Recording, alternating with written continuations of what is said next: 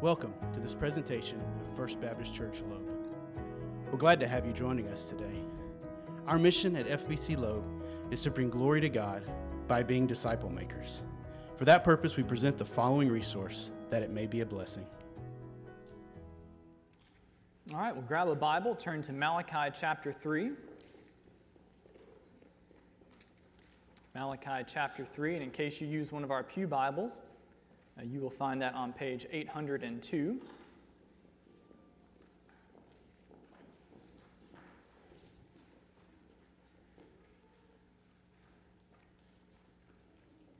We have come this morning to the end of our study through Malachi, and as always, I hope that it has been helpful and challenging for you as we have seen through this series that God is after our hearts.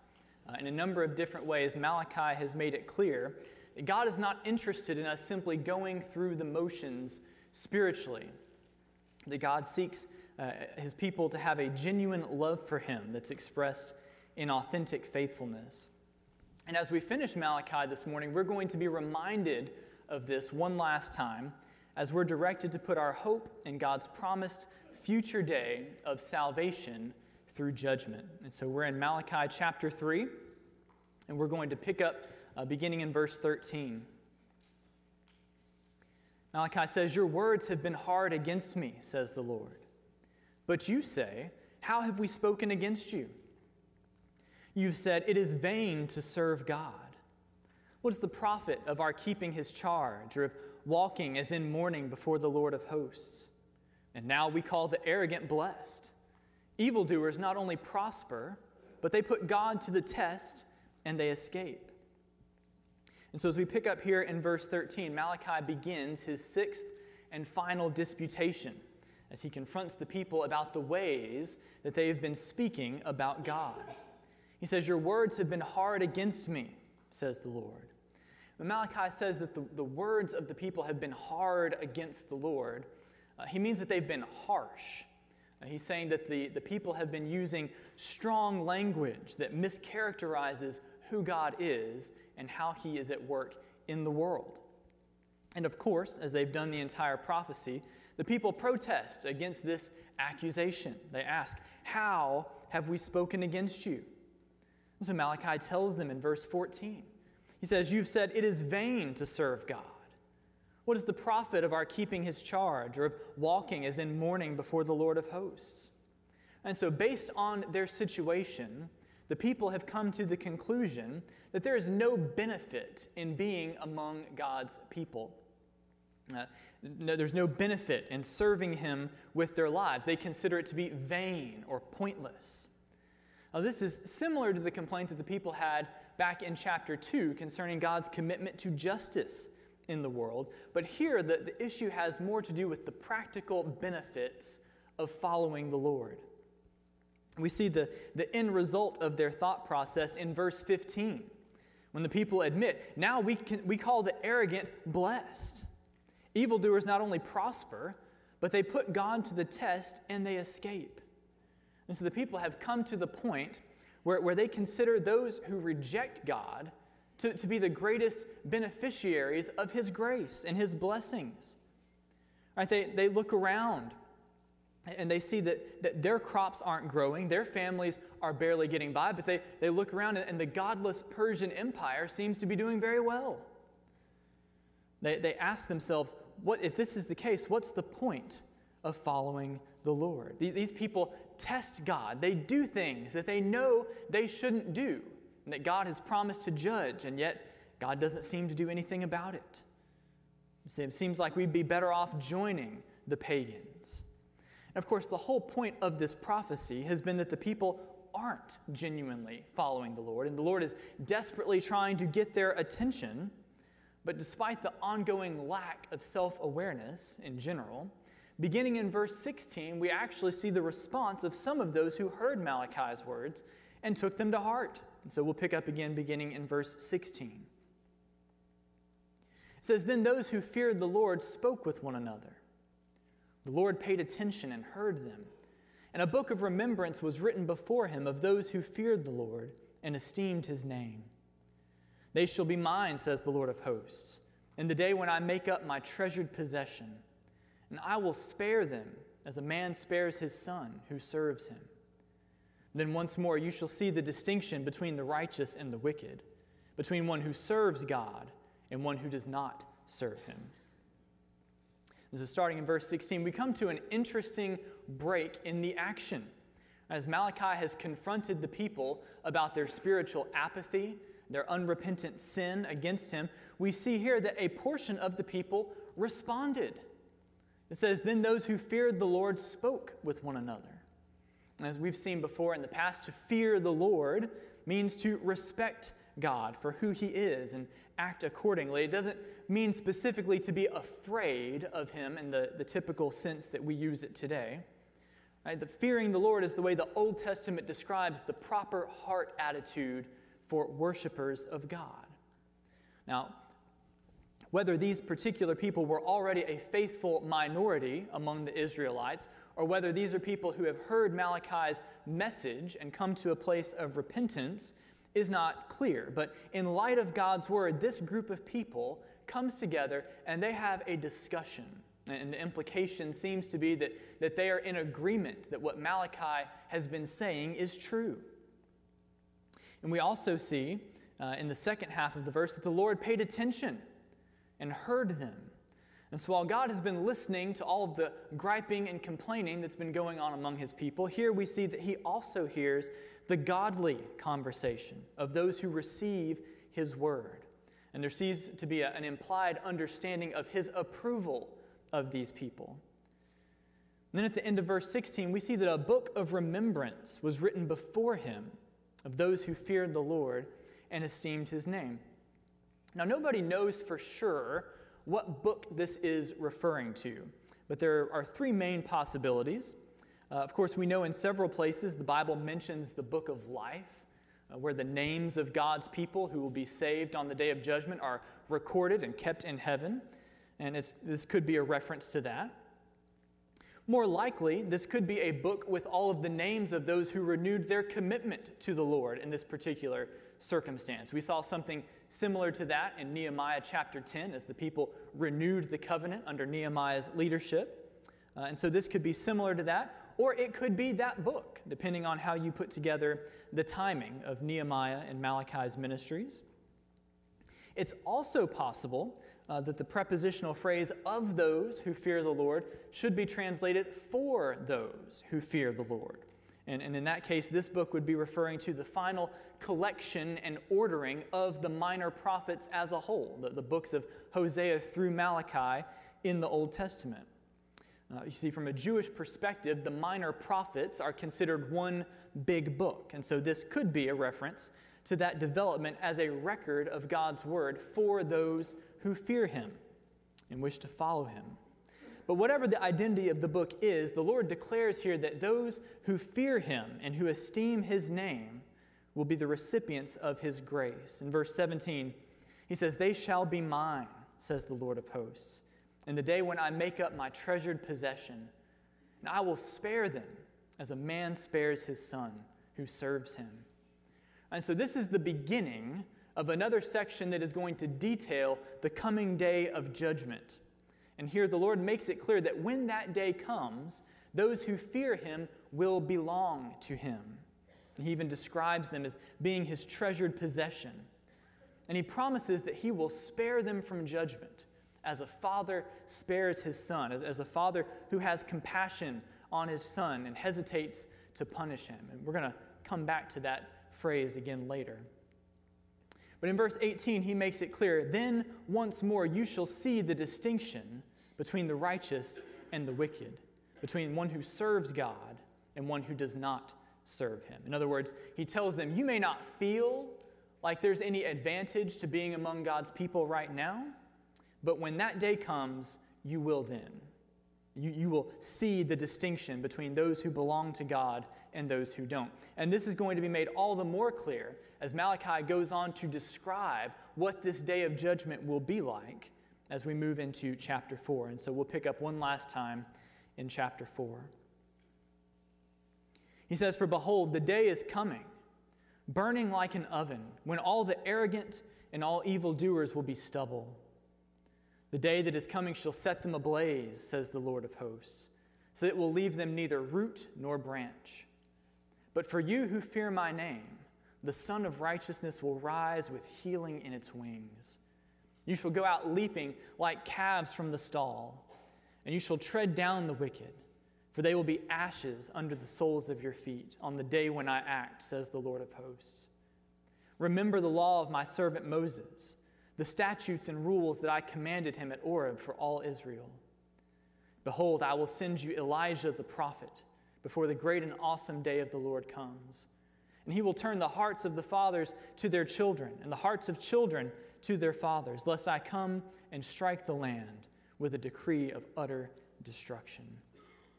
So as we move into chapter 4, the Lord assures his people that despite the way things are right now, it won't always be this way. He says, "For behold, the day is coming, burning like an oven, when all of the arrogant and all evildoers will be stubble." And in fairly graphic terms, the Lord expounds on what this day of judgment will be like. And when those who are wicked and persist in rebellion against him and oppress his people are brought to account. Right, the imagery of fire that completely consumes is used to portray the utter and total punishment that God's enemies will receive. And on that day, all of the money, all of the fame, all of the pleasure in the world that these people have envied in others will amount to nothing at all. It will be completely useless. At the end of verse 1, we see that the judgment will leave the wicked neither root nor branch. And so if a tree or a plant gets cut down, it's possible for it to actually regrow again as long as the roots are in place. And if you've ever had to weed a garden, then you know that from experience because they just keep coming back again. But when the final judgment comes, the Lord is clear that it will be complete. There will be no roots, no branches left for the wicked to come back ever again. The Lord is going to cleanse the earth of the presence and power of sin once and for all. On the other hand, for God's people, the day of judgment is going to be a day of great blessing as the Lord delivers them from all of the pain and suffering that sin has inflicted on this world. He says in verse 2, "But for you who fear my name, the Son of Righteousness shall rise with healing in its wings." And so the last day will be a source of blessing for God's people as the effects of sin are removed and as all of the pain and suffering that have characterized this life are healed forever. And the response of God's people at that time is pictured in the second half of the verse. It says, "You shall go out leaping like calves from the stall."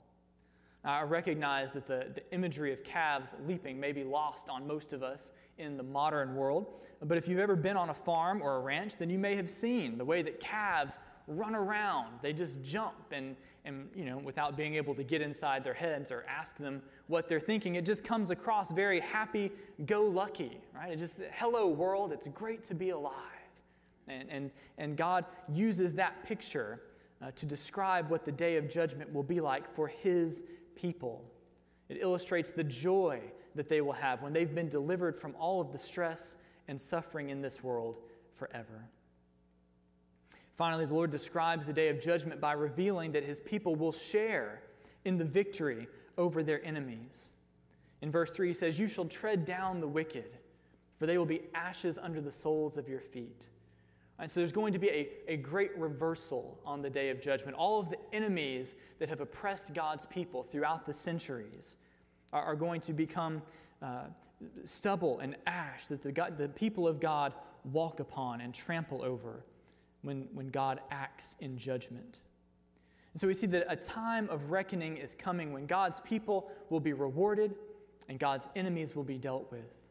And in verse 4, the Lord gives his people instructions as they wait for this day to arrive.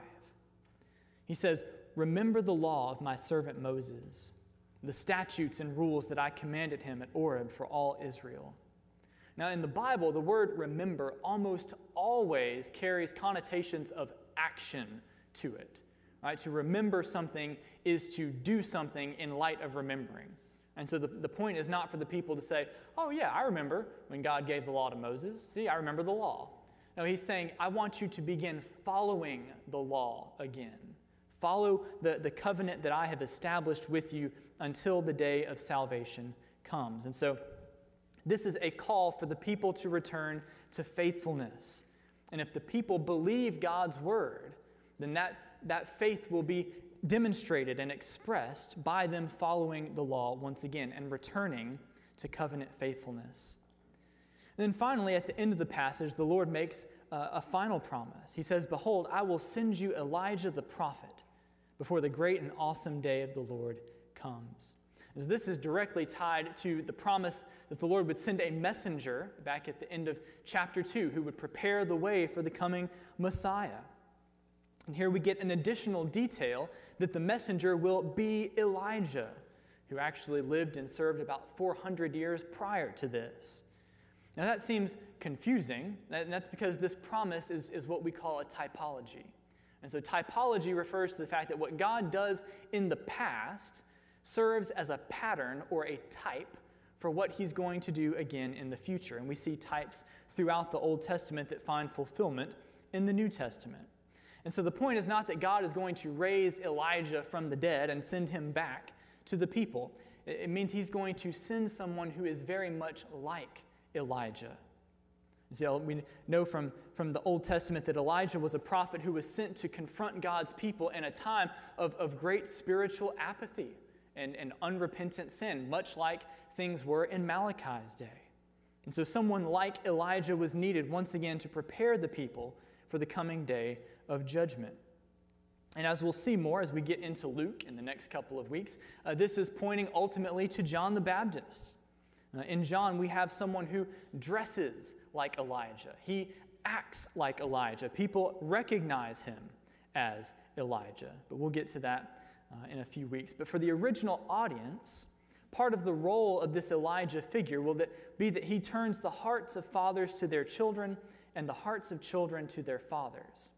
That's kind of an odd statement because there's been nothing in this prophecy so far that has hinted at any problems within family units or anything like that. And really, this is an obscure phrase that most interpreters understand to be a reference to the conversion of both young people and old people, fathers and children, through the ministry of this coming prophet. And I know that probably sounds confusing, but it's just an instance where the language does not come across and transfer into our language very well. But the Lord makes it clear in the last sentence that this conversion of all the people is necessary, lest I come and strike the land with a decree of utter destruction. And this refers again to complete and total destruction of all who will reject the ministry of this prophet and persist in rebellion against God. And this call to faithfulness in light of the coming day of salvation through judgment is the end of the book of Malachi. And so in our passage this morning, we finish reading what were the final words that were given to God's people during the Old Testament period. And from this point on, there were 400 years of silence and waiting until one day an angel appeared in the temple to a priest named Zechariah and announced the fulfillment of this prophecy, which again, we'll get into more in a couple of weeks. But as we consider the application of this last passage of Malachi to our lives today, we would probably all have to admit that most all of us have been here at some point in time in our lives, where we feel like God isn't necessarily holding up his end of the bargain. We all have a natural tendency to think that if we love God and if God loves us, then life should be relatively smooth. Right? The good guys should be blessed, the bad guys should be cursed. And at times, this mindset has even worked its way into our approach to evangelism. And so maybe you've said or you've heard someone else say that God loves you and he has a wonderful plan for your life. And that's certainly true, but it's not necessarily true in the way that we naturally think it to be true. Right? We are certainly, as God's people, the recipient of innumerable blessings in this life. But the reality is that we also continue to endure hardship and suffering. And the problem is that when our expectations don't match reality, it can be disorienting for us. In fact, some people become embittered towards God in the face of suffering and completely abandon their faith. Malachi reminds us this morning that as God's people, our ultimate reward, our ultimate blessings don't come in this life. They will come in eternity.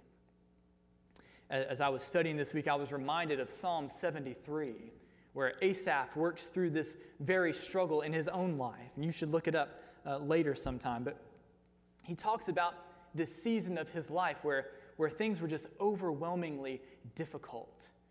And yet, in the midst of his suffering, as he looked around, he couldn't help but notice how those who rejected God seemed to be relatively happy and healthy and at ease in life. And in his heart, he almost slipped into unbelief, he says. But then he remembered the big picture. That in the end, God makes all things right for his people. He puts his enemies down, and he heals and rewards his people. And in the big picture, the joys of eternity will make the sufferings of this life look like nothing more than a blip on the screen. And that's the hope of Malachi, that God will eventually make things right for his people. The sorrows of this life will be healed, and because of that, we can be faithful to the Lord as we wait for that day. Of course, as we've been seeing throughout this series, we today, as the church, have the benefit of theological hindsight. Right? What the people of Malachi's day had to look forward to, we have received in fullness through the person and ministry of Jesus. And so you may ask, how is all of this going to work? Right? How could these sinful Israelites possibly avoid the judgment of a righteous God? How can God's people remain faithful in the midst of suffering? Well, I'd never picked up on it before, but as I read it this week, it hit me like a hammer. You see, the reason God's people can be spared, as a man spares his son, as we saw in verse 17, is because God did not spare his son. The reason that God's people can know that he loves them and that he is committed to their good is because God did not spare his own son. You see, salvation has come through the life, death, and resurrection of Jesus. God has demonstrated his love for his people, his unfailing, steadfast love through the life, death, and resurrection of Jesus. Paul makes this clear in chapter 8 of his letter to the Romans, a man who is familiar with suffering, writing to a group of believers who were experiencing intense persecution and other hardships, says, "He who did not spare his own son, but gave him up for us all, how will he not also with him graciously give us all things?" You see, God can spare us from judgment because he caused his judgment to fall on his son, who came as a substitutionary sacrifice for our sin so that we can be forgiven of our sin and reconciled to him by placing all of our faith in him and what he has done for us. Right? God not sparing his own son is the ultimate proof that he loves us. And because of that, we can always look back to the cross, know that God loves us, and we can trust that in time he will make all things right again. If God was willing to do that, then he will not ultimately hold anything else back from us, and he will finish what he started. Church, this world is not our home. And by God's grace, this life is not as good as it gets. Despite what prosperity teachers might try to tell us, this is not an opportunity for our best life now. But through faith in Jesus, we have a hope that is bright beyond our ability to even begin comprehending. And so as we finish Malachi this morning, may we be among those who fear the Lord and who esteem his name. And may we remain faithful as we put our hope in his promised future day of salvation through judgment. Let's pray together.